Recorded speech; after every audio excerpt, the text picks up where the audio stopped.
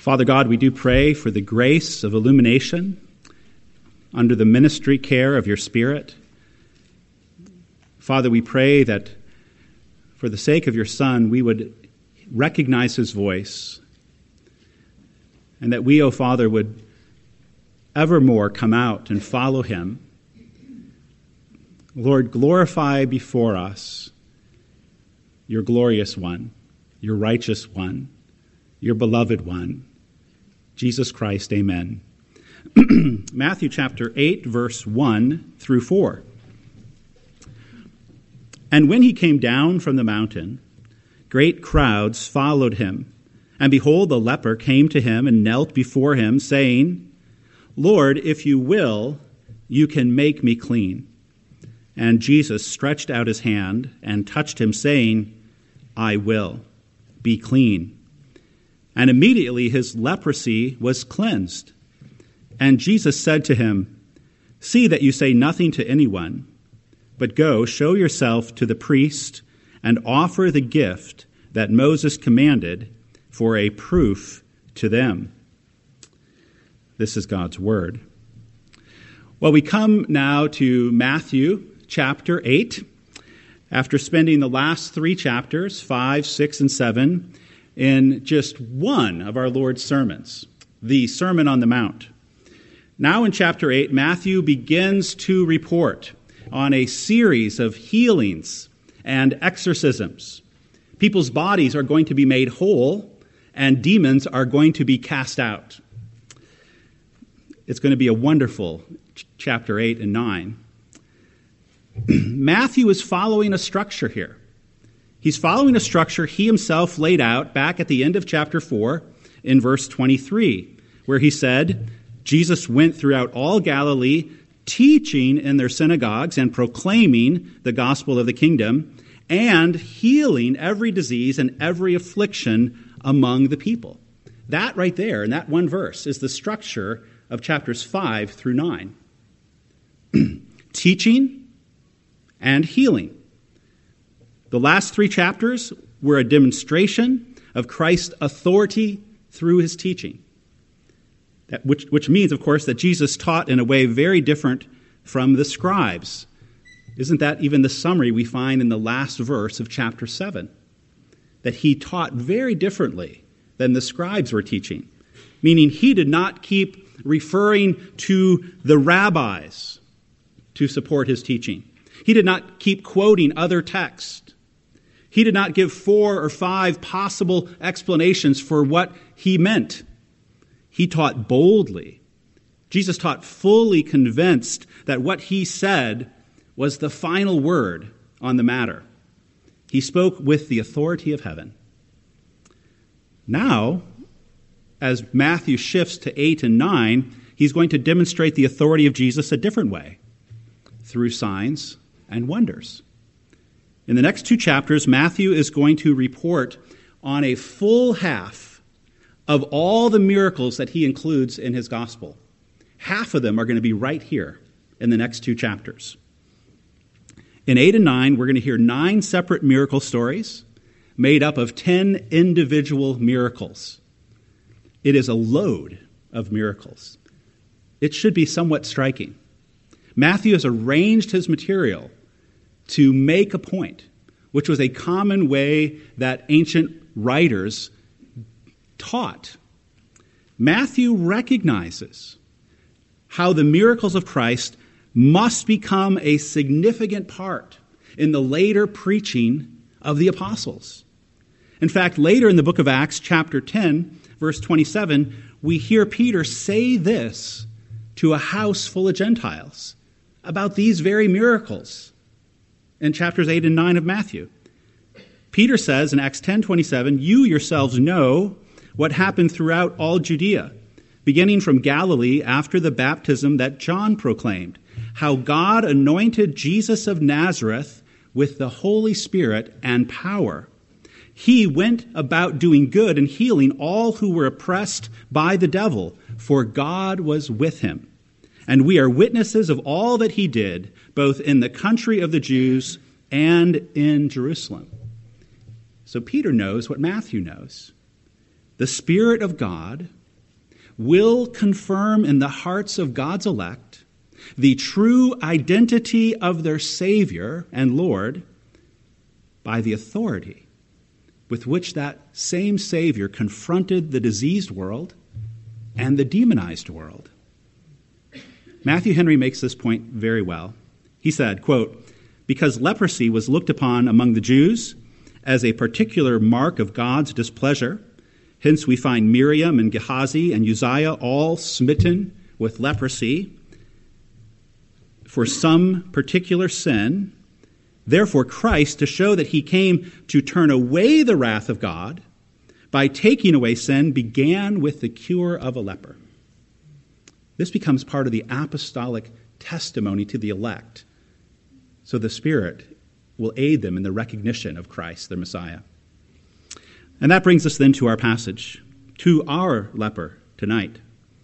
The text begins with Jesus coming down from the mountain after delivering his remarkable sermon, the Sermon on the Mount.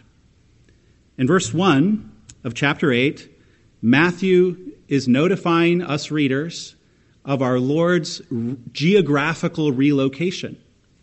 He was up on the mountain, now he is down from the mountain. Matthew's identifying this relocation is for two reasons. First, when our Lord was preaching up on the mountain, there would have been a large crowd, a closely gathered crowd, to listen to a non-amplified voice. Microphones were about 10 years away still. No, how about 1,800 years away? So there would have been a rather tightly gathered crowd up on the mountain, and no leper like this one, no leper who wanted to be received for his humility, would have burst upon our Lord in a crowd and violated the law. It would have been so shocking, the leper would have basically been saying, "Look at me, I don't care about God's law, give me what I want." That is not this leper. He waits until the crowd is dispersed, and the Lord is down from the mountain and walking perhaps in an open field. There's still people in visual nearness to the Lord. Verse 1 clearly says that. But the tightly packed crowd is gone. This leper, therefore, is waiting. But there's a second reason that we should see for Matthew identifying this relocation of our Lord from the top of the mountain to down the mountain. Jesus is coming down the mountain just like Moses came down from the mountain of Sinai. When Moses came down from the mountain, what did he do?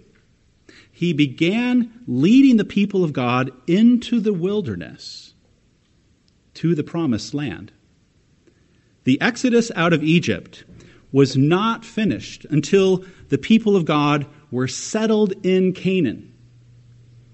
What we should recognize here in Matthew 8:1 with Jesus is that he, our Lord, who is vastly superior to Moses, is now coming down to lead the people of God to a vastly superior land of promise, through a vastly superior exodus out of the corruption and bondage of sin, the world, and the devil.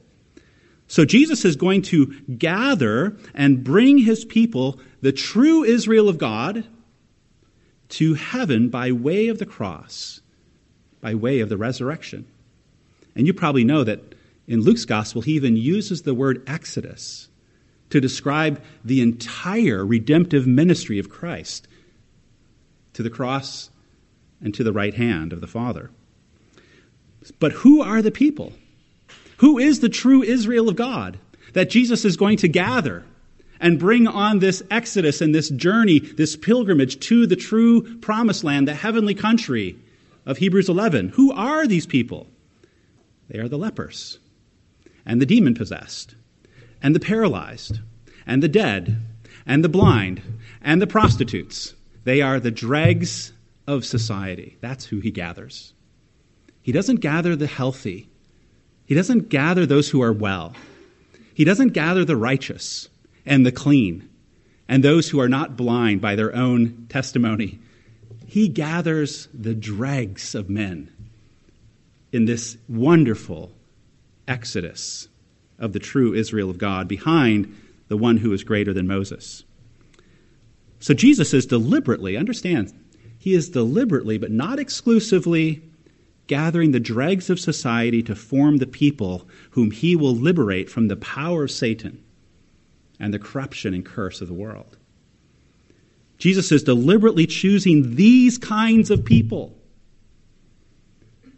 It's quite important, isn't it, that there's no 2 chapters in the book of Matthew where Jesus gives more money to the wealthy, where Jesus gives teeth whiteners to those who have really good teeth. There's none of that.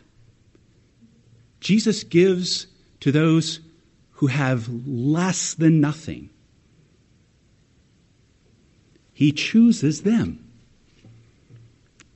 And this point really brings us to verse 2. We first meet the leper here, but it becomes immediately apparent that Christ has come to this leper before this leper has come to Christ. Verse 2 says, "And behold, a leper came to him and knelt before him, saying, 'Lord, if you will, you can make me clean.'" There is a grace already at work in this leper. And beloved, grace is no impersonal cloud that is floating around Palestine, sometimes resting on people and sometimes not. Grace is Christ himself. Grace is the power of Christ, who is, yes, embodied in human flesh and walking in sandals upon Palestinian soil, but also at the same time, the Son of God is filling the heavens. His grace has come to this leper before this leper has come to Christ. In fact, it is why this leper comes. We can say this, that Christ has come to the leper before the leper has come to Christ, for 3 reasons. 1, the leper came to Jesus, meaning he had already heard of Jesus, and therefore he is seeking Jesus. So this is no accidental encounter. He came to where Jesus was. This leper may even have been walking for days to get where Jesus was. Number 2, another reason we can say Christ has already come to this leper before the leper has come to Christ is that he kneels down before the Lord. Now, other Bible translations give us a better picture of what is happening. The King James Bible reads this way, verse 2, "And behold, a leper approached and worshipped him." The Greek word here is not in dispute, but the ESV could have translated it better. This is not merely a gesture of desperation and need, this kneeling. It is, yes, includes that, but it is not merely that. Matthew uses the same Greek word here that he used earlier in chapter 2 to describe the behavior of the wise men from the east seeking the baby Jesus. When the wise men came into the house of Joseph and Mary and they saw the child Jesus, this same word is there. They fell down and worshiped, Matthew 2:11. We are learning something important here, aren't we? In private worship especially, but even in public worship, it is fitting to fall down and worship God. It is fitting to be on your knees. It is fitting to let your whole being communicate the worth and adoration of the one you are praying to. Beloved, do not be embarrassed, because it is not an embarrassment from God. Do not be embarrassed to kneel and pray, to kneel and worship. This is Jesus Christ. He is God. So the leper does not walk up to the Lord and put his hands in his robe and say, "How you doing? Hey, big guy. Hey, man from the sky." Oh, how irreverent. How diminutive. He bows. He worships. The third reason we can say Christ has already come to the leper before the leper came to Christ is because of what the leper says. "Lord, if you will, you can make me clean." A leper who nobody can have over for dinner, a leper who cannot stand shoulder to shoulder with the scribes of Israel, a leper who probably owns very few books, a leper has the highest Christology thus far in the Gospel of Matthew, as evidenced by what he has just confessed. "Lord, if you will, you can make me clean."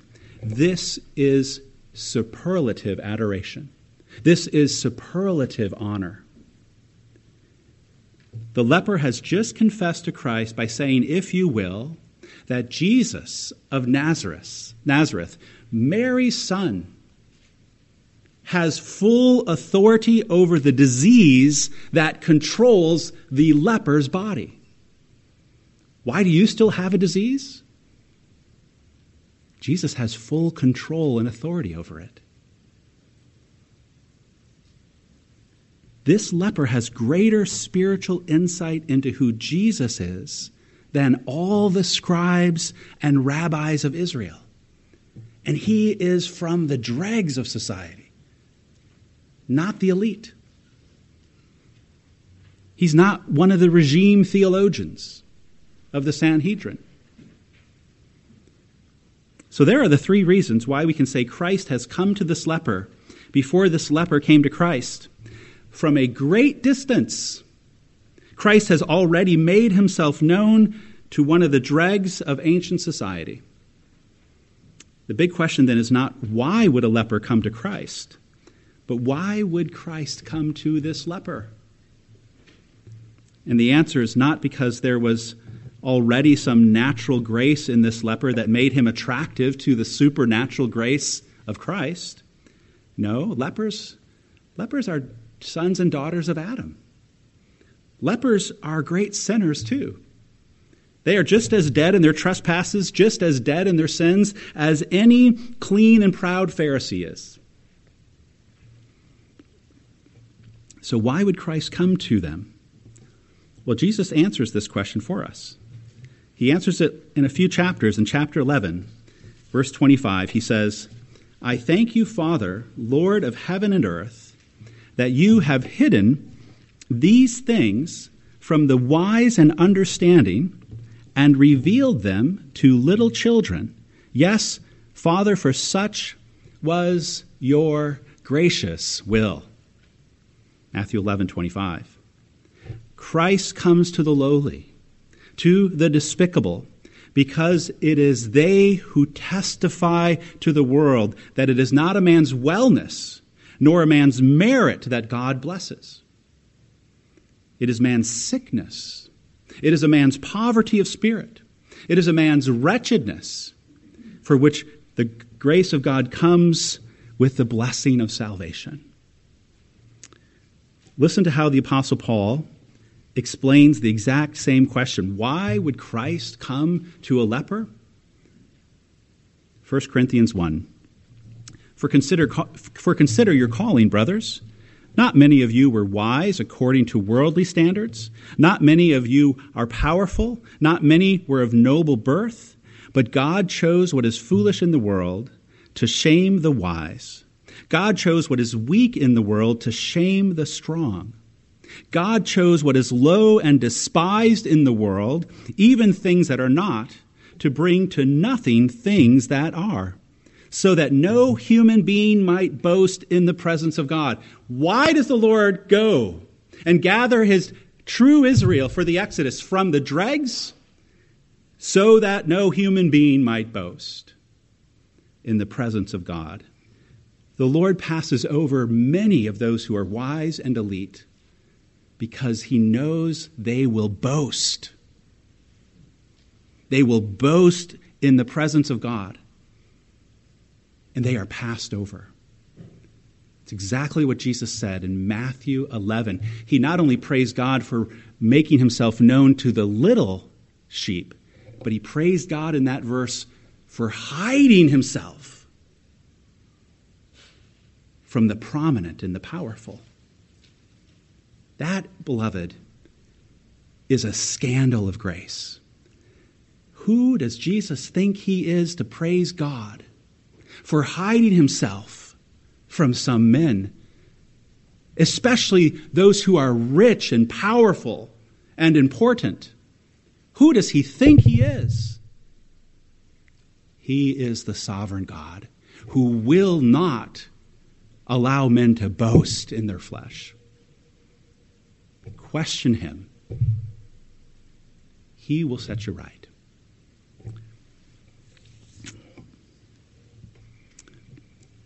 So, if Christ is so greatly pleased to choose and visit the weak of the world, the dregs of society, with his salvation, does that mean the healthy and the wealthy are left out? Does that mean the middle class and the upper middle class and the rich are all too powerful for grace? It does not mean that at all.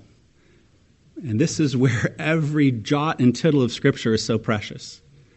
Because Paul said in 1 Corinthians 1, not many of you were powerful. Not many of you were noble in birth. Which means some, a few among the powerful will be saved. So none are too powerful for the grace of God. But it does mean what our Lord has said in these verses through his apostles. It does mean that when Christ comes to such powerful people with his saving grace and his healing grace, and he touches them, it does mean that he makes them poor in spirit. When he touches the powerful and the noble, it means he makes them mourners. He makes them meek. He makes them hungry for the first time for righteousness. He makes them merciful. He makes them pure in heart. This is the blessing of Christ in his gracious visitations when he comes to any, high or low. But you know that he has come to you with his blessing of salvation. When you high-minded, powerful, noble birth people are now rending your heart in the poverty of spirit because you have been visited and blessed. Is that not the Sermon on the Mount at the very beginning in chapter 5? Blessed are the poor in spirit.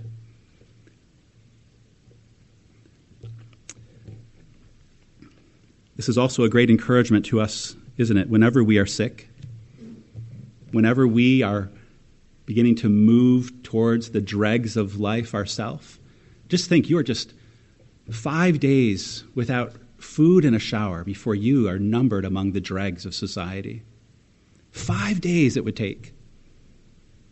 Whenever we begin to even make a half day's movement in that direction because we are sick and we are hugging the toilet and it feels like we are throwing up our insides and our fever is so bad that we can't even think straight. There's a delirium upon our body. Whenever we are sick, beloved, this healing of the leper is a testimony to us that our sickness will not keep Christ from us. Call on his name. Go to him. And if he has already come to you, you will go. Well, let's go back to the leper. And once again, notice his careful word choice in verse 2. Lord, if you will, you can make me clean. It's a remarkable concession, a remarkable confession. The leper does not ask Jesus to pray for him. The leper does not ask Jesus to ask God to do a favor for him. The leper does not make any vows or promises to perform a religious task to earn his healing. The leper simply confesses that everything is up to the willingness of Jesus Christ. There's no trading here. Which means the leper recognizes Jesus has all authority in himself to heal or not to heal. The real glory then of verse 3, the next verse, the real glory of it is that the Lord does not regard this leper as misinformed. He does not correct the leper's words in the least. In fact, Jesus affirms the leper's high Christology by using the exact same word the leper used. Jesus says, I will. Translated, maybe I am willing. It's one word. Calvin has an insightful comment. When Christ replies, I am willing, he shows that he claimed more for himself than belongs to a man. If you came to me and showed me your freshly broken arm, I would probably first say, well, just rub a little dirt on it. But then if you persisted and you said, no, make my arm unbroken, I would immediately correct you because you have fundamentally misunderstood who I am. I am a man. I can make no one's arm unbroken. Jesus makes no such correction to the leper. He is the Lord. He has absolute authority. You see how these healings are all being presented by Matthew to reveal the messianic authority of the Son of God? He has absolute authority over our bodies, over our breathing, over our walking, over our sleeping. Is your spine straight today? It's because Jesus was willing for it to be. Did you get over your last cold? It's because Jesus was willing for you to get over it. Is your finger missing? It's because Jesus Christ was willing for it to be missing. Beloved, this is the bond of great love. This is the bond of great peace of soul. This is the bond that allows you to stand next to Stephen and take the rocks with him. It's right here. It's the high Christology of the children of God, confirmed to their soul by the Savior himself. He takes the very words of our confession. What condescension! Takes the very words of our good confession and uses them back to us to encourage us. So our Lord's response is quite delicate, isn't it? He does not simply say, be clean, and kind of keep walking. He takes up the very words of the leper to make his own reply, approving of the leper's theology, and then performing according to the leper's theology. I will be clean. And he touches him. And then in verse 4, our Lord puts a duty upon the leper. His duty is to go and show his healed skin to a priest in Jerusalem. Our Lord accomplishes several things by giving this duty to the newly healed leper.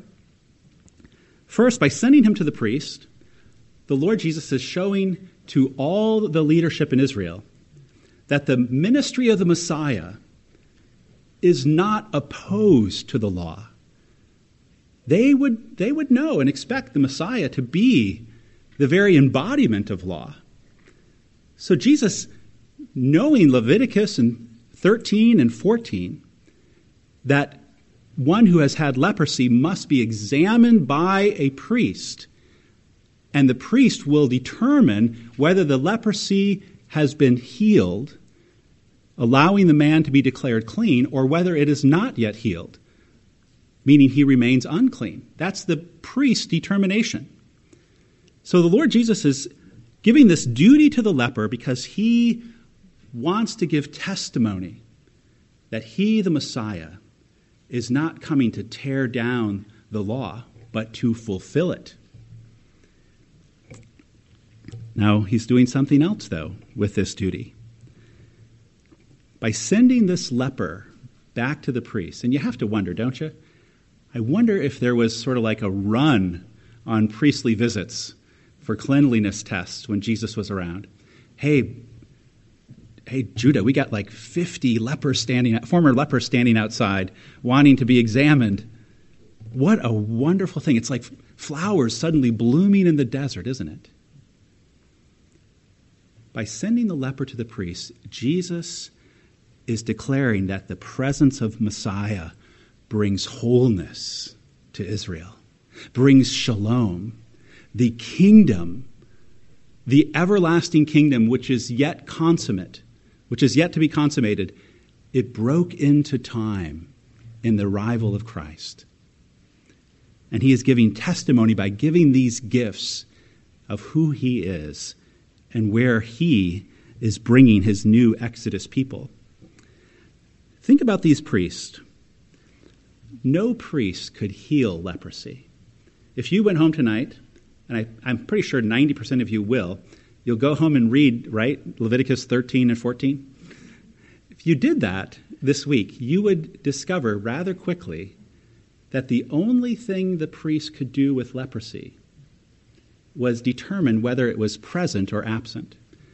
There's no description in those two chapters, which are quite lengthy chapters, no description of a medicinal remedy for leprosy. No recipe for curing it.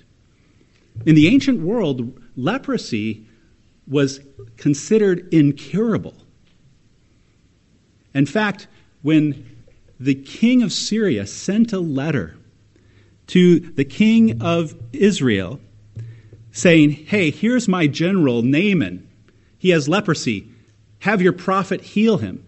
When the king of Israel got this letter, he said, am I God to kill and to make alive?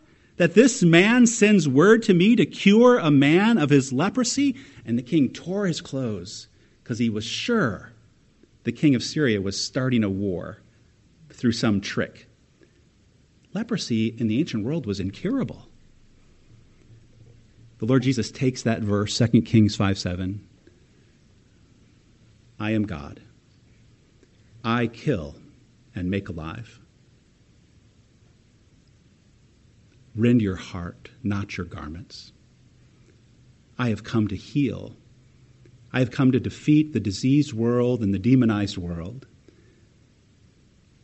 But that defeat begins when I come to you and reveal myself to you as the one who has all authority over death, over life, over heaven, over hell, over health and sickness. One last thing. This short passage is a great lesson for the children of God on how to pray, isn't it? How to pray for anything that feels like it is pushing you into the society of the dregs. A 2-day illness or a chronic disease. Anything. Here's a lesson on prayer. A high Christology prayer. Lord, if you will. Lord, if you will, you can heal me. That gives honor to Christ. It confesses what the heart most needs to do in sickness. Before we need healing, we need to make a good confession. We need to give honor to God first. And this leper, this lowly leper, this outcast is teaching us See what ministry he has raised to in the church. Now for 2,000 years he has been a teacher of prayer to the children of God. If you will, Lord. Didn't we pray that already tonight? When we prayed the Lord's Prayer? Thy will be done. What honor this gives to Christ. It confesses that, Jesus, you have absolute authority over my body, my weight, my wounds, my walk, my sleep. You have absolute authority over everything about me. Let your soul give him that honor so that your soul isn't sick along with your body. Pray for relief. And if he is not willing in this age, he has already testified to you that he is willing for the age to come, hasn't he? In his resurrection, he has testified to your body, to your soul, that you will be made whole, that you will receive from him who is life-giving Spirit a glory body that is without sickness and illness, without decay and tear. And let us not lastly overlook how to pray with expectation. The fact that our Lord Jesus reached out and touched him and did not just say, be clean, and kind of back up a step, but he moved in and touched the leper. The Lord gave this leper more than he was asking for. Such should we expect in prayer. If the Lord doesn't give you the healing of your body, he will give you something. He will give you even more than you need. He will give you his love. He will give you his grace. He will fill you with the fullness of God. The Lord gives more than we could ask or imagine. Such is the nature of the Savior. Let us pray to him. Father, we thank you and praise you for the testimony of our Savior and the healing of this leper. We thank you, Father, that it pleased you to give this to the church. And Father, we are unashamed because of this glorious passage. We are unashamed to be dregs in society when we are so loved and touched by the Savior. Father, we thank you that you have testified to us also that should we be among the lowliest of men, we can be servants in the Church of Christ. We can teach others to pray. We can teach others how to confess the true deity of Jesus Christ, Son of Man, Son of God. Lord, thank you for this encouragement for all of us who are among the lowliest. Even the unlearned can be teachers. And Father, we also praise you and thank you that it pleases you to give us the life of your beloved Son, to give us the power of his glorified body. Lord, we thank you that it is surely ours as he is in heaven.